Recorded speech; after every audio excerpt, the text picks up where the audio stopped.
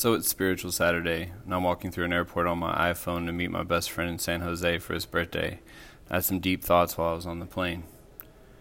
So do you want to hear a true story I just made up? Imagine someone does some really awesome art on a sidewalk. Two people of different religions, say a Christian and a Muslim, approach it from opposing sides. Seeing the same piece of artwork, they start to argue about its meaning and what it represents. A 9, one of them shouts. No, 6, says the other. And as the fight continues, a monk walks up, possibly a Buddhist, and he asks them, "Why are you fighting?" They both agree the other is wrong about the painting, so the monk says, "Do either of you know whom the artist is?" They both said no. "Ah, something you agree upon. That's good.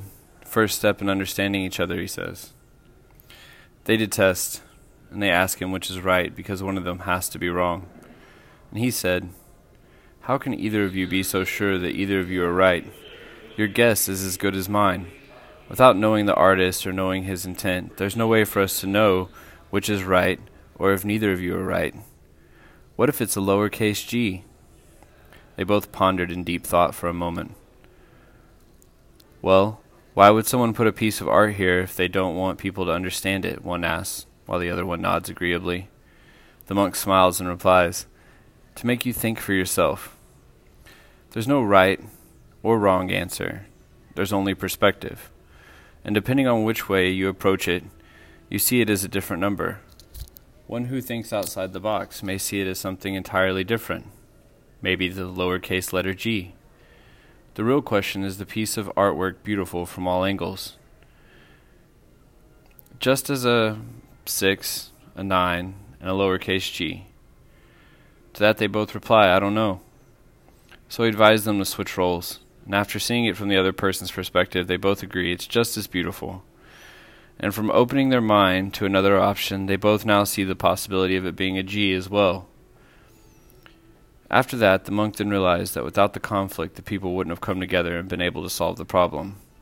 He posed the question, is it possible the artist had all this intended in the first place, and that he knew that by making us question it, we could find greater beauty and understanding by sharing our points of view with others? Because the problem is how we're choosing to discuss those points of view. We can speak without the hate, without the conflict. Maybe the beauty of the piece is in overcoming our differences and joining together as one to solve the problem.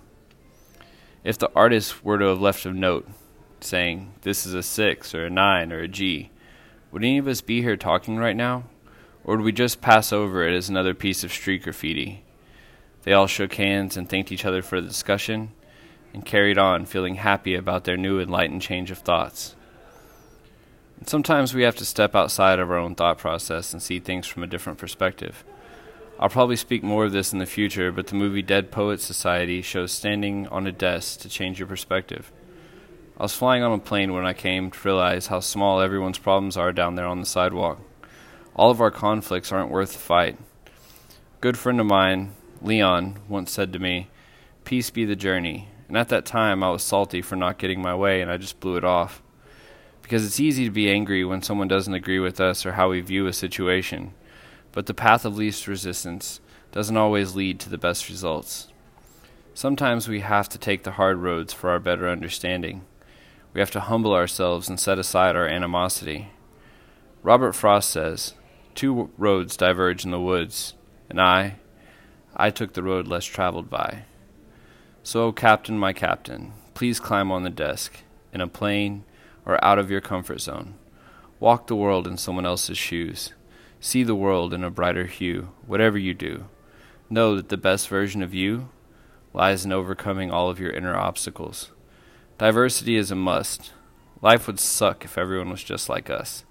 So don't be afraid to dive into the deep end of your mind. And I hope you all have a great night. I know I will. As always, one love.